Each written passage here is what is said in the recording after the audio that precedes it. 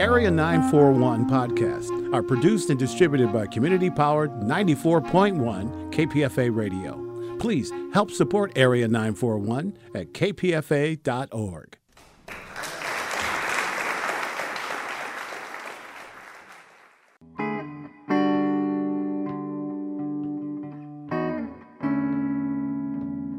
This is the Area 941 Radio Walensky podcast.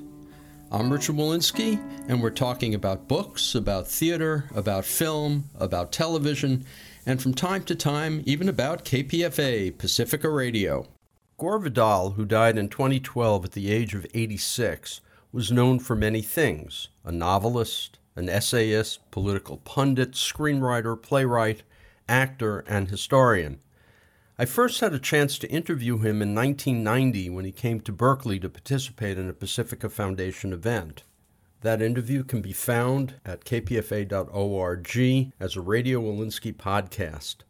The second interview on March 11, 1998, occurred while Gore Vidal was publicizing his latest novel at the time, a comic science fiction fantasy novel with political overtones titled The Smithsonian Institution. Joined by my then co-host Richard A. Lupoff, we talked about the book, which had ideas presaging films like Night at the Museum, as well as ideas about alternative realities, and of course the politics of the time, with side trips to his recent memoir, Palimpsests, and his work on stage and film. This interview has not been heard since it originally aired. Well, the Smithsonian Institution, of course, in Washington, D.C., given us at the bequest of a very rich Englishman called James Smithson, who never set foot in the United States, but thought that he loved republics and thought we were a democracy and we should also have culture. So he left an awful lot of money to make the Smithsonian Institution. My Smithsonian is out of time, out of space. It's sort of a parallel universe. And in it, time is very different. I start in 1939, and the Second World War has just begun in Europe and will soon take us in. And I have a 13-year-old hero who is, as you've been remarking before we went on air, exquisitely portrayed. Resembles someone we know. Practically in the buff, in front of the Smithsonian, holding in his arms an old lady of 21 with whom he is having an affair at the age of 13. We can, I am told, be arrested in Orange County for this, but I have no intention of setting foot in Schmidt's land for some while, so I think I'm safe from the vigilantes.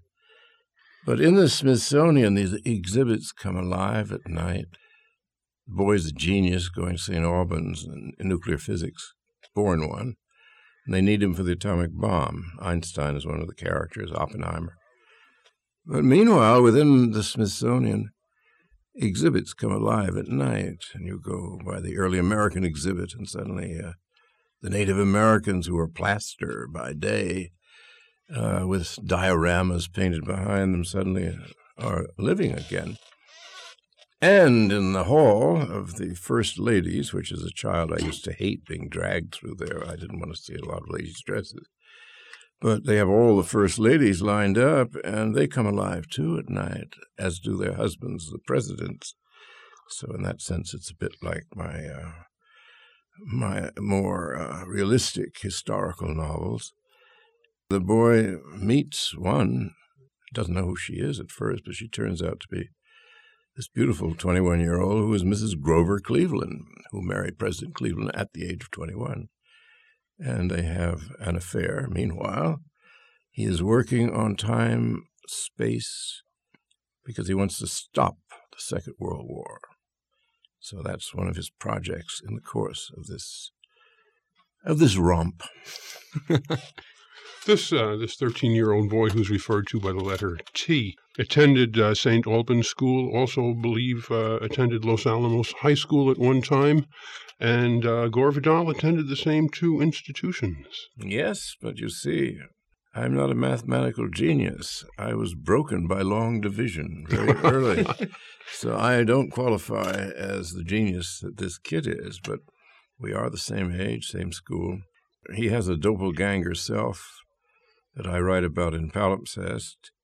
Boy I grew up with, and I went in the Marines. He went in the Marines, I went in the Army. Each of us was 17 in the Second World War. He was killed at 19.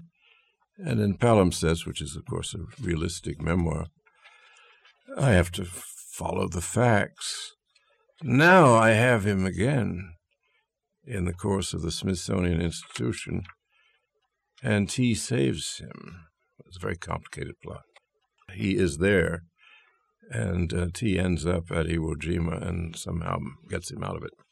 That means that T doesn't stand for time, if some have suggested, but rather Trimble? It stands for both, really, depending on which angle. You see, I am such a scientist these days. Heisenberg's law is the law of my life, or rather Heisenberg's principle. T is Trimble or T is time, depending on where you're standing. Nothing works quite right. He does keep America out of the Second World War, and he does keep the Germans from getting Hitler.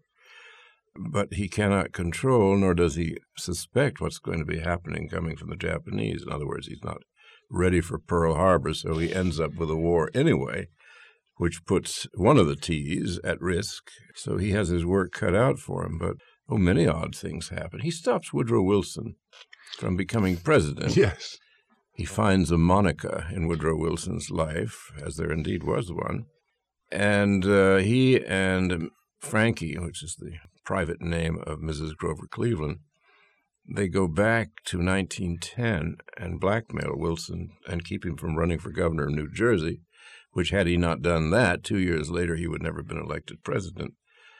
So there's a bit of nifty blackmail as well as some very nice time travel, which has to do not so much with getting into some sort of machine as with the notion of parallel universes, that there is a universe precisely like ours and you can step into it and you can alter it and it won't have a Woodrow Wilson. Then all that flows from that, no First World War, history is totally different. And T screws up a great many things by doing that, but at least there is no Hitler. This raises the question regarding Gore Vidal's writing of this book. Do you see this as just satire, or are you doing something else? Well, I'm doing a lot of things, I suppose. I don't examine too carefully what it is I do. I work a lot on instinct. I suppose, in a way, in the matter of the boy killed at Iwo Jima, having killed him in one book, I now exercise the privilege of art, of Shakespeare himself, who said, "I shall make the immortal with a line." Well, that was megalomania on Shakespeare's part and probably on mine, but I'm now bringing him back to life again, giving him a second chance, which he didn't have first time around. So in that sense, that was a form of completion which was highly gratifying to do. Meanwhile, it is very satiric indeed about the American Empire, and the dead presidents hold periodic convocations, and they call before their sort of assemblage Franklin Delano Roosevelt to ask him why the Japanese attacked us. And Roosevelt tries to pretend it was all unprovoked. Well, of course, we did a lot of provocation.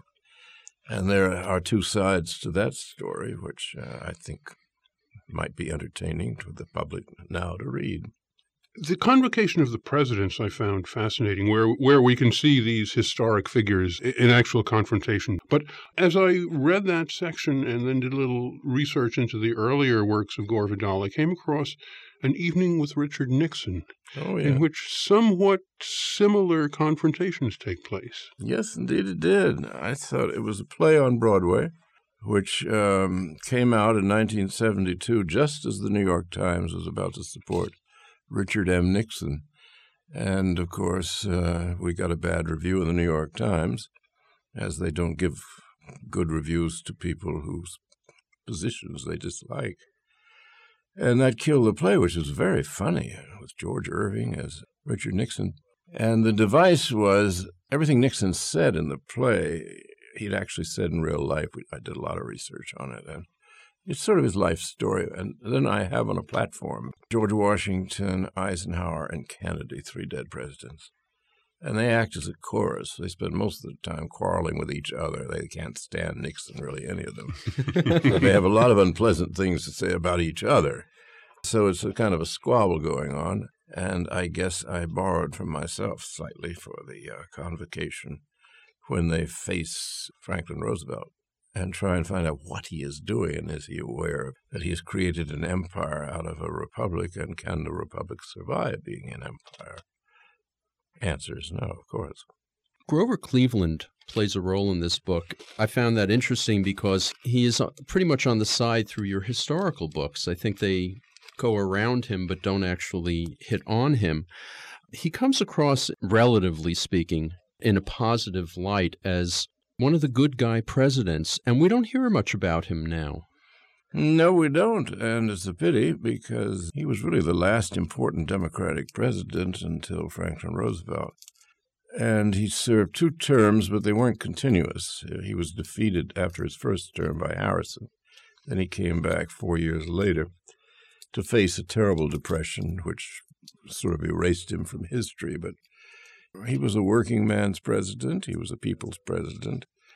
Hated the railroads, which were the great source of corruption, as insurance companies and aerospace and weaponry are now. And he was one of the good guys of history. He also married very late in life. He was 1 year as president, and then he marries his 21-year-old daughter of a friend of his who was killed in an accident. I suppose he's best remembered for something that people now talk about, thanks to Clinton, and play Misty for me again, as I think of Monica. When he confronted with the fact that he had an illegitimate child when he was first running for president, and the press was so excited by this. It's the first time it ever happened in presidential politics. And they came to him and they asked him, and he said, well, what shall we print? He said, well, tell the truth. Awful thing for a president to say, and rather horrifying for journalists, I should think, who weren't quite used to the truth either. So they did, and there was a campaign song, Pa, Ma, where's my pa? Gone to the White House. Ha, ha, ha. Believe it or not, I grew up on that. I had an uncle who, for some reason, was a great fan of Grover Cleveland's, and he used to walk around the house reciting that. I'm talking about circa 1940. Well, he was obviously a good Democrat, and this was the last of the big Democratic presidents until FDR. I'd like to get back to Smithsonian Institution a little bit later, but I'd like to ask you some other questions. You mentioned before Monica Lewinsky, of course, which I'm sure that on this tour you've done some talking about. You've spoken in the past that we don't have 2 parties. We have one. Democrat and Republican is really the same party with 2 wings, maybe even just... No, we have one party with 2 right wings. 2 right wings. One is called Democratic, one is called Republican. The lesser right wing, if you want to call it that, the Democrats, has a president now who, from where I sit, seems to be what the press would call directly in the middle. Yet there are people who hate him and despise him and will do anything to bring him down. Why? Well, Hillary was quite correct when she said there is a right-wing conspiracy against them.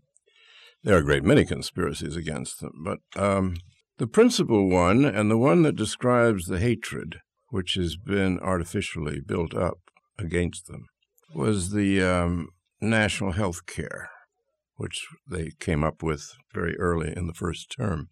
We are the only civilized country that does not have a national health care service, single payer, and that being the government, paid for out of tax money. We don't have it because the people who own the country, the 1% that has 90% of the wealth, who in turn own the media, own the Congresses, pay for the elections, pay for the one party with the 2 right wings, they would rather die than lose the piggy bank of their corporations, which interlocked form a government. The piggy bank are the insurance companies.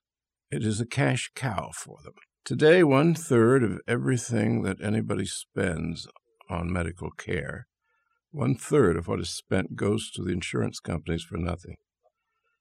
Paperwork. The Clintons had challenged the piggy bank of the ruling establishment, the corporate dictatorship, whatever phrase you want to use to describe it. This was intolerable to them. And they struck back And the Clintons, they threw the Clintons off base. Clintons had not realized their power and their fury. And I talked to Mrs. Clinton about 6 months after the collapse of all this, and I said, why didn't you single out the insurance companies, everybody hates them, as the enemy, and spot them, and you take the lead against them, put them on the defensive. Instead, you all went on the defensive. She said, well, we thought we could do it in a fair way so the insurance companies would be all right and this and that, adjusting. And I said, well, you can't. They are not about to give that up. And I said, they'll never forgive you. I mean, you gave them at least 6 months in which to have a conspiracy. What is the conspiracy? Putting $500 million worth of television Harry and Louise ads on television. That is a conspiracy. You have to make the ads. You have to buy the time. You have to put them on. If that isn't a conspiracy, I don't know what is. It's visible. So they did that, and here we were, Harry, does this mean that we can't use Dr. Haskins, who delivered Buster Brown? I'm afraid not, Louise. But Harry, that's communism. Well, this went out and out and out and out. Meanwhile, strange voices in the American Spectator were heard in the land that sexual degeneracy was going on, that Mrs. Clinton was really Lady Macbeth and was committing murders right and left. This was a smear job, which in turn was a conspiracy, which came from those corporations. Not only going to teach the Clintons election a lesson, they expected to defeat them, they didn't, but they managed to so destroy them, to so smear their reputations. And it's not that they care about them. I don't even think they have any personal feeling. They don't want to harm the Clintons. The Clintons are irrelevant, which they have now discovered. They were sending a message to the prisoners out there in the great republic, as we laughingly call ourselves, which are the citizens. Don't you dare ever vote for anybody who is going to change the political system that will ever return to the people anything for their tax dollars, which must go largely for defense and for our profits. They had done the undoable in their eyes. And I said, I'm still waiting for the charge of necrophilia against the president. There'll be grainy pictures of him coming out of a mortuary grinning. There is nothing they won't do to this hapless couple. It strikes me so strange because politically he doesn't sit on the left. He's not planning to reform anything. I mean, NAFTA showed that. No, but he stopped. You see, they did come out for something that every country has, and we don't have in the first world. The people don't even know they don't have it. They know that the health care is expensive and a mess. They don't know how well this works. I've been reading the American press for half a century. I have never read a story favorable to another society. You hear about Sweden. They have better education for everybody, better health care for everybody, daycare centers for working mothers. But they practice free love, are alcoholics, and commit suicide. Right. The suicide rate is the highest in the world. I remember that one. Yeah. And actually, it's Seattle. Anyway, it's climate, by the way, suicide. It's usually on a Monday morning, on a bright day. Really? After a lot of clouds that people decide they can't face it any longer. We are totally brainwashed. People have no information about other countries. Trying to explain how the national health thing got more and more complicated. It's terribly simple. You can do it in 3 sentences. And by the time the Congress, which is paid for by the corporations, got through with it, it was inexplicable. Meanwhile, we were hearing these obscenities about the Clintons, which causes a lot of hatred out there among simple folk who believe what they read in the papers and see on the network news and talk radio. Gore Vidal, don't you feel, though, you and I are both older than this fellow Walensky over there, so we remember things that he can only read about. When I was a youngster, I remember Harry Truman going through the same script, just with a different cast. Well, Harry Truman did nothing for the people at large. He created the national security state. He wanted a national health plan. Well, he certainly didn't push it very hard. I've been writing about Truman lately, and I regard him as one of the great villains because of the invention of the national security state, CIA, loyalty oaths. He started all of this, the communists under every bed, to frighten the people into spending all the money on defense after the war was over and we were on top of the world. We were paying in the 50s the highest taxes in American history. The first year I made any money was 1954, and I was writing for television quite a lot, and I made $100,000. And I just thought, my God, how on earth does anybody spend that much money? Well, as it turned out, I didn't get a chance because I was taxed 91%. I was allowed an agent's commission on what I had made. The same thing happened to somebody in my bracket called Ronald Reagan. He was an actor on General Electric, and he turned to the far right to abolish all taxes, at least for the rich and on corporations. And I turned towards socialism, that if we were going to be taxed at that rate, let's get something back, like a health service and public education and so on. So I wouldn't say that Truman was a terribly good example of anything pro bono publico. He was a totally empire man. You would find probably a similar tax on a first couple on Eleanor and Franklin Roosevelt. Because the one running motif through our history during the lifetime of us old gaffers and this young man, the young Richard over here, the eternal motif is hatred of blacks. I mean, this just gets more and more virulent. We've put practically all of them in prison now. The hatred still goes on. And he who hates them the most subtly will be elected. Now, that's one of the things against Clinton. He really doesn't hate them.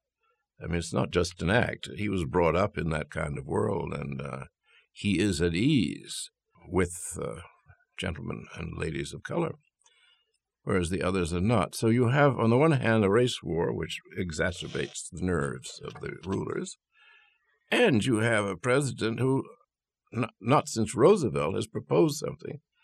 First political debate I remember was when I was 10 years old, 1935, was Social Security, which I'm afraid my grandfather in the Senate wouldn't vote on. Huey Long voted for it, and the two of them introduced it in the Senate as a real vaudeville act. Senator Gore and Senator Long. I mean, they were great comics. And they introduced it, but the Republicans were fighting Social Security, saying, "You'll lose your name. You will only have a number." And so they were terrified of losing their names and being just a number. So these battles go on, and the first time anything comparable was in 92 and 3 when the Clintons came up. After that, he has done nothing. He is what we call a custodial president. He's there to throw out the first baseball, and that's about it. Gore Vidal, it doesn't give us much hope if the only even minor chance at making inroads comes up a cropper and turns a potential activist into a do-nothing. What hope have we? Well, we have to understand how we're governed. I think information should be passed along to the people, which is what I'm trying to do right now. This is why I bother to write and to speak and to get around. This is not a great joy for me in my time of life to be out there explaining things, but I have a sense of urgency. I don't have that much more time in which to do it, and I certainly would like to see a lot of other people doing it. But, again, if you were to be brutally realistic, suppose you had a charismatic leader who might take over a third party or come to power within the Democratic Party. And he gave a great speech on how really to have a health care, how the United States should get, how the people should get back money from the state in the form of health care. How are you going to pay for it? You're going to tax corporate profits. Corporations pay practically no tax at all now. 30 years ago, most of the government's revenues came from individual taxpayers, income tax. And about the same percentage, about 45%, came from taxes on corporations' profits. Corporate profit taxes now provide the government with about 12% of revenue. They don't pay tax anymore. Now, if you raise them to 45%, you can reduce the taxes on the middle class. I have just said something you'll never hear a member of Congress say. Nor if you asked him that question and put to him the very words that I have just given you, he will say something like the Pelagian heresy will never take root in Utah.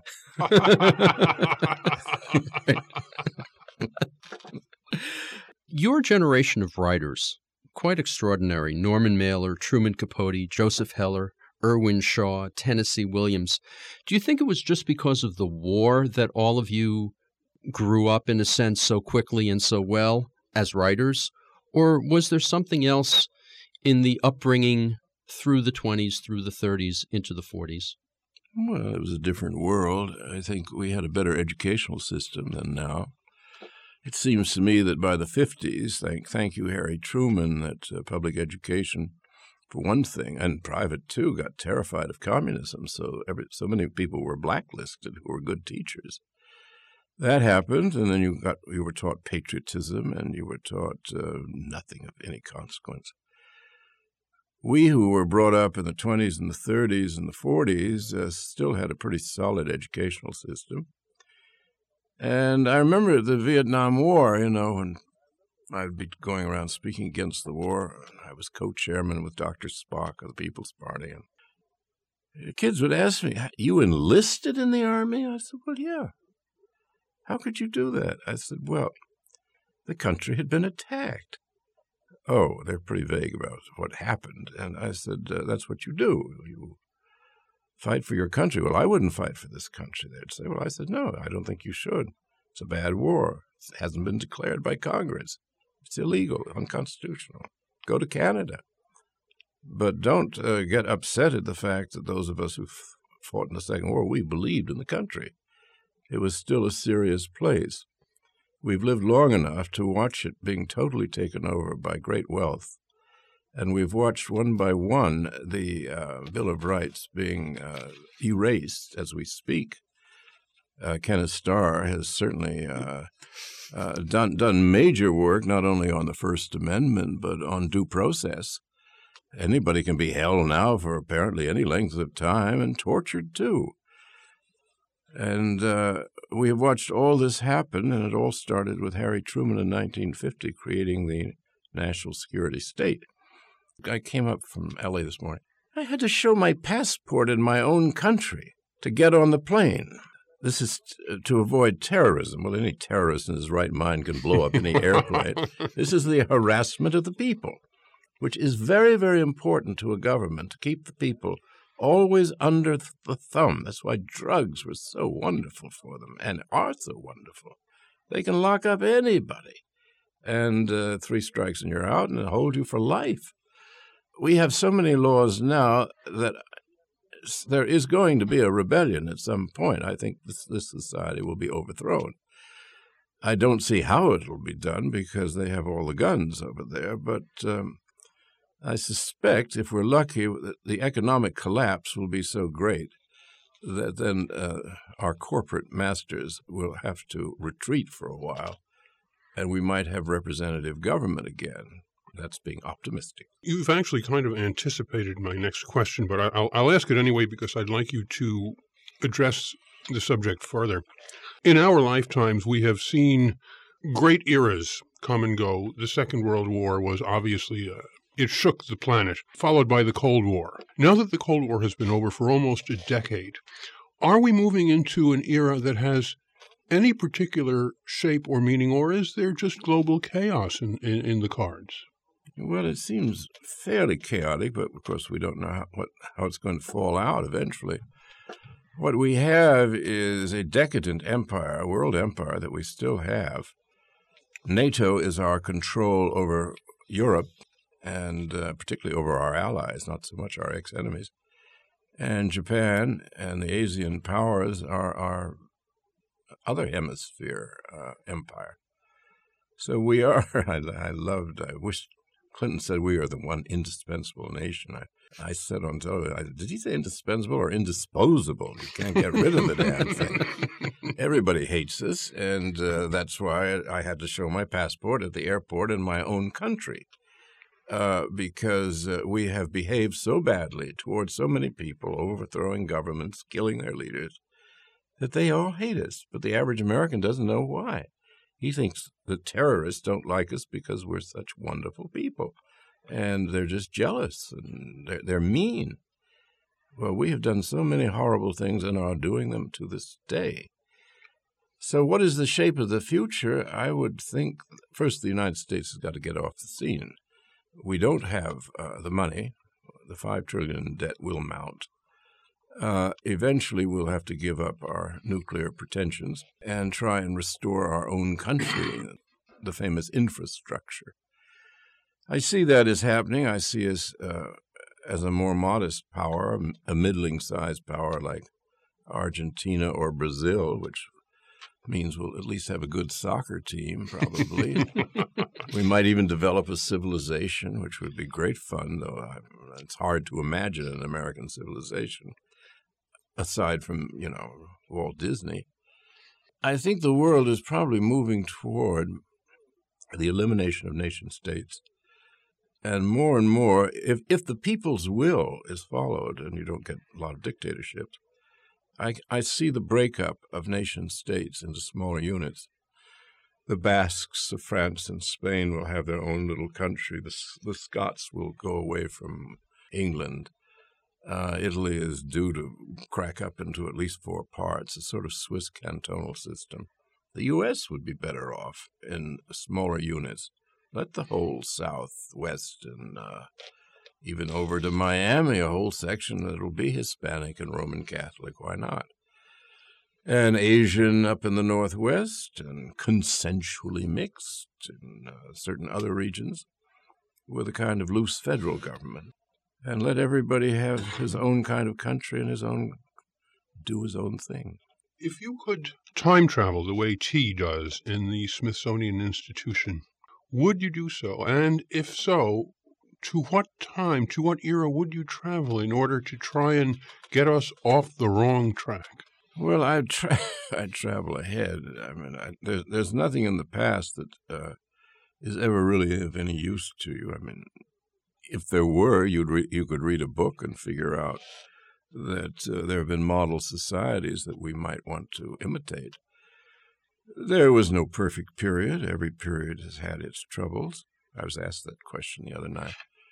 And they said, what period in history would you most like to have lived in? I said, no period before anesthetic. I said, it'd be a lot of fun chatting with Socrates and Heraclitus and so on in Athens, but at the first toothache, I'm in Century City, Los Angeles, at the dentist. You wrote Palimpsest, a memoir which takes you up to 39. Are you working on the sequel yet? No, I wrote it. It's called the Smithsonian Institution. It's just a little more off the wall.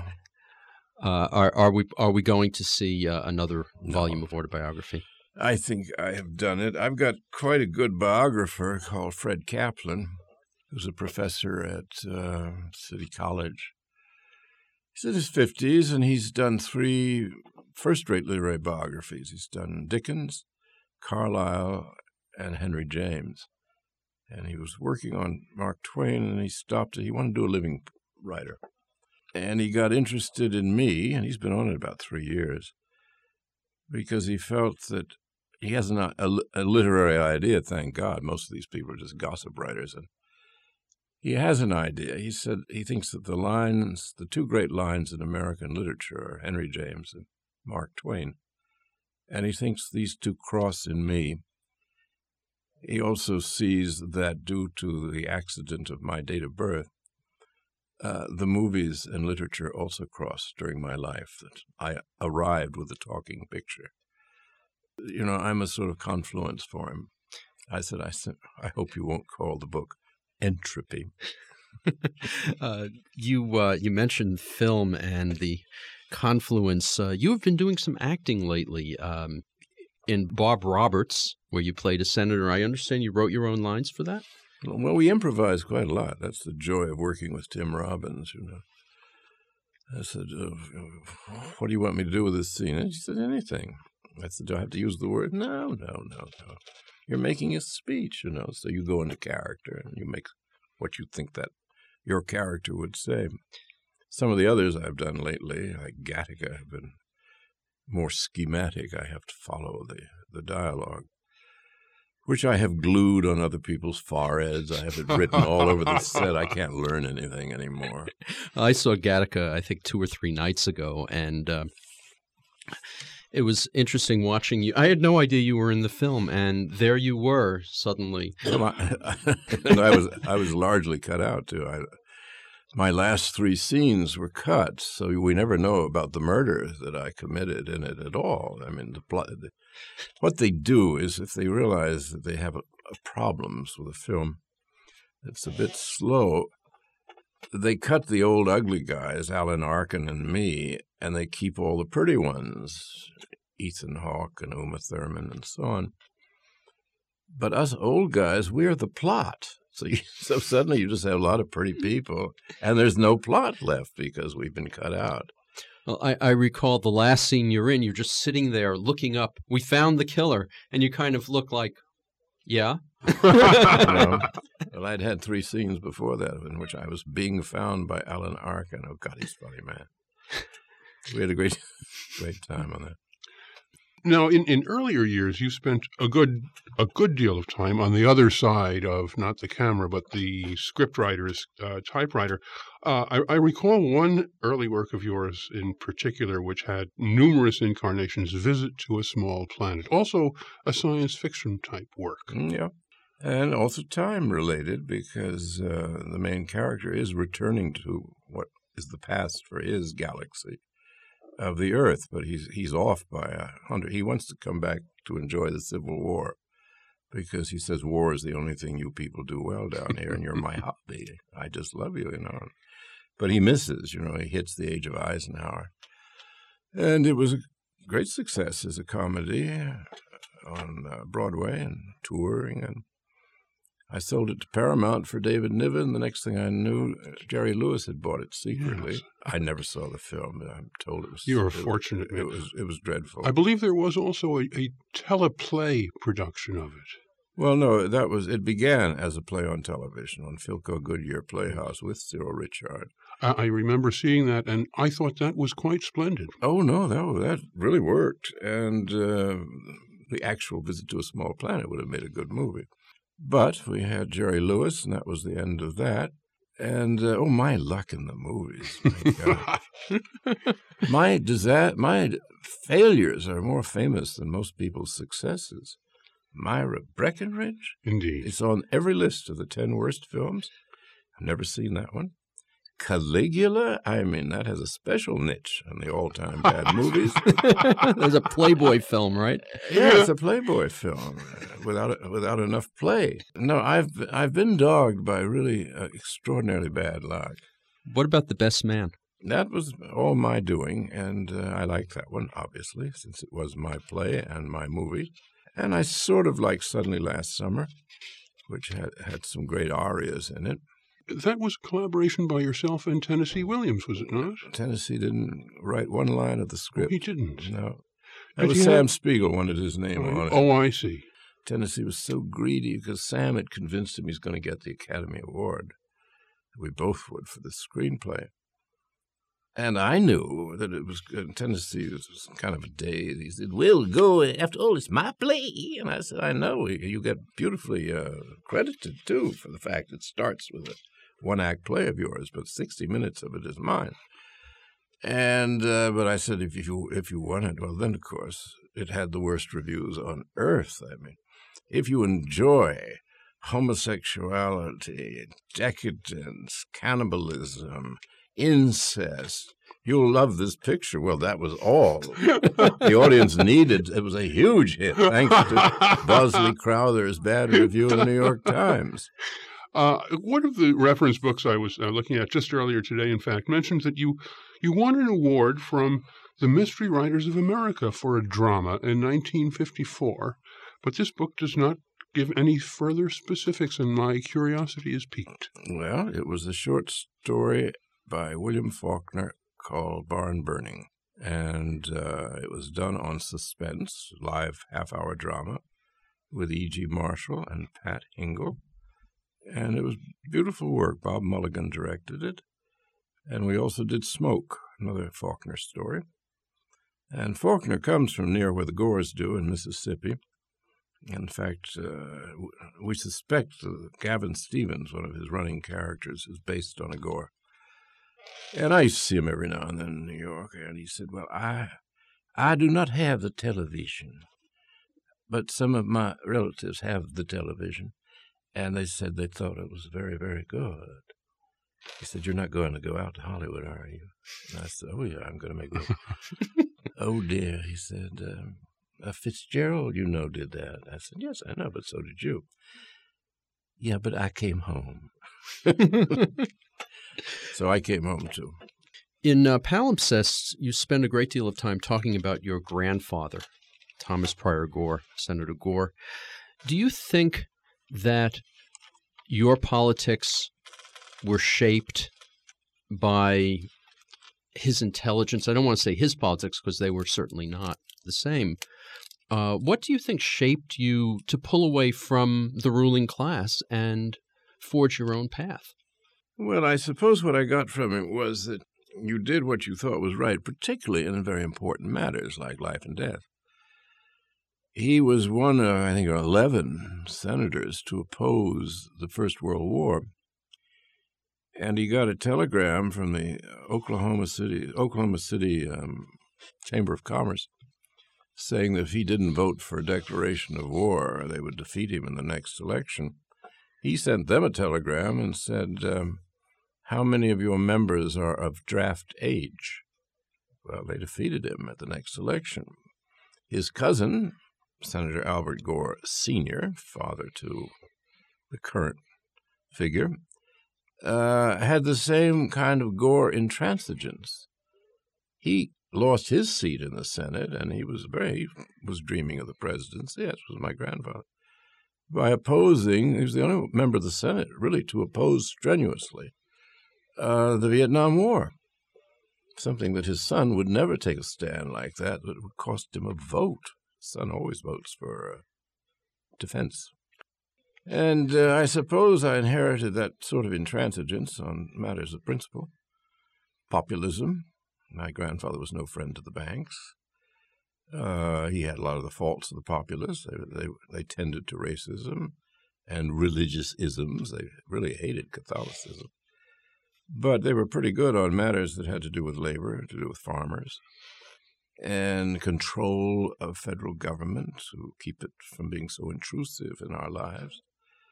So I picked up a lot of that from him, and in the long run, it is better to do what you think is right than to just trim your sails and end up just another important nobody. Do you think that there is any way someone could go into politics and not be fully corrupted by the system and be successful? No, you'd have to change the election laws and how you raise money. You can't do anything until we go back to Philadelphia and get a new constitution. All the liberals say, oh, no, they will take away the Bill of Rights. Well, they're taking it away. Anyway, why not face it, have it out? Thomas Jefferson said we should reform the Constitution every 30 years. You cannot allow a man to wear a boy's jacket. Well, I would change the whole thing. I would make elections something like 8 weeks. I would cut the cost of them by forcing the networks and local cable and so on to give free time. It's a license to print money, and they make so much money out of presidential elections and statewide ones in places like California. That would cut the corruption by a great deal and give you a wider range of candidates. Nobody can make ads. Nobody can do sound bites. You get a candidate absolutely naked sitting there before a couple of hard questioners, and he's got to answer, he's got to be grilled. Then you find out what's in his head. Now, that strikes me as a means of getting decent government. But no burglar ever kicked aside the ladder that got him to the second story, which means no Congress that got there under the present system is ever going to give it up. You mentioned a few minutes ago that you had been doing a lot of writing about Harry Truman lately, and you delivered yourself of some fairly strong opinions about him. Is there a Truman book in the works? No. I did a long piece in Vanity Fair on the American Empire last November is a huge piece, and of course he's, as the creator of it, of the national security state, he's the central figure.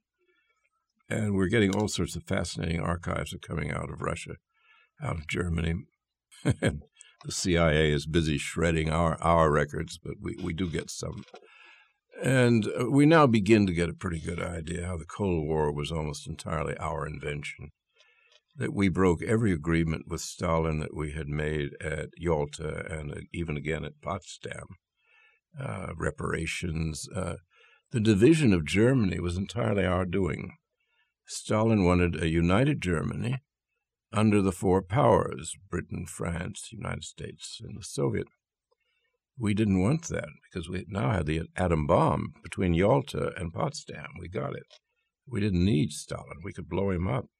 So we methodically broke every agreement with him. Then we started to rearm the Germans. He got scared and grabbed Czechoslovakia. He grabbed the border states that he felt he needed to protect himself and made the East German Republic a dismal place. As self-protection, we just shrugged our shoulders, locked him in his icy cage, and threw the key away. This is contrary to everything that is taught. He's a demon who wanted to conquer the earth like Hitler. You know, that nonsense was put out by Harry Truman. We've come out of the 40-year Cold War, which so shaped the national mentality and world events that it's as if a world had ended, and we are living in a whole new universe since 1989 or 91, wherever you want to draw that line. And we understand nothing about the other people in the world because we don't know their history. And we wonder why terrorists keep blowing us up every now and then or creating mischief. It would be nice for the people to know what their history was, but they've made it so dull in the public schools particularly that no kid wants to read an American history book. I'm doing a study of what is taught in the schools in the way of history for the New Yorker. So I'm wading my way through a lot of history textbooks. Pretty grim it is. Gore Vidal, you've written several collections of essays, and I have United States here, which is the latest omnibus of most of them up till 92. Do you have enough for another collection? Yes, I've actually brought another collection out in England. I've got even more to add to it, so I think in a year or two I will publish another one. What do you see as your next fictional work? Do you have anything in mind at this point? Well, I am committed to Random House to doing one more in my narratives of empires. I like to think of Burr, Lincoln, and so forth. And it would be logical to bring it up to date, but it would be so sad. And I don't want to end my career with a downer. And one of the reasons of the Smithsonian, if that is to be the end of my career, at least it's a joyous book, and very upbeat. Of course, it has to be fantastic to be upbeat, but so it is. I don't know if I could face the end of the Kennedys and the Reagan years and the United States becoming an object of contempt around the world for just our general ignorance and clumsiness in dealing with international affairs, not to mention the horror that they have of our executions and our rabid police and our prisons. They don't regard us as a civilized nation. To listen to more of these interviews, go to my website, bookwaves.com, or find the Bookwaves and Arts Waves podcasts at kpfa.org. Or you can subscribe to both podcasts via iTunes. Until next time, I'm Richard Wolinsky on the Area 941 Radio Wolinsky podcast.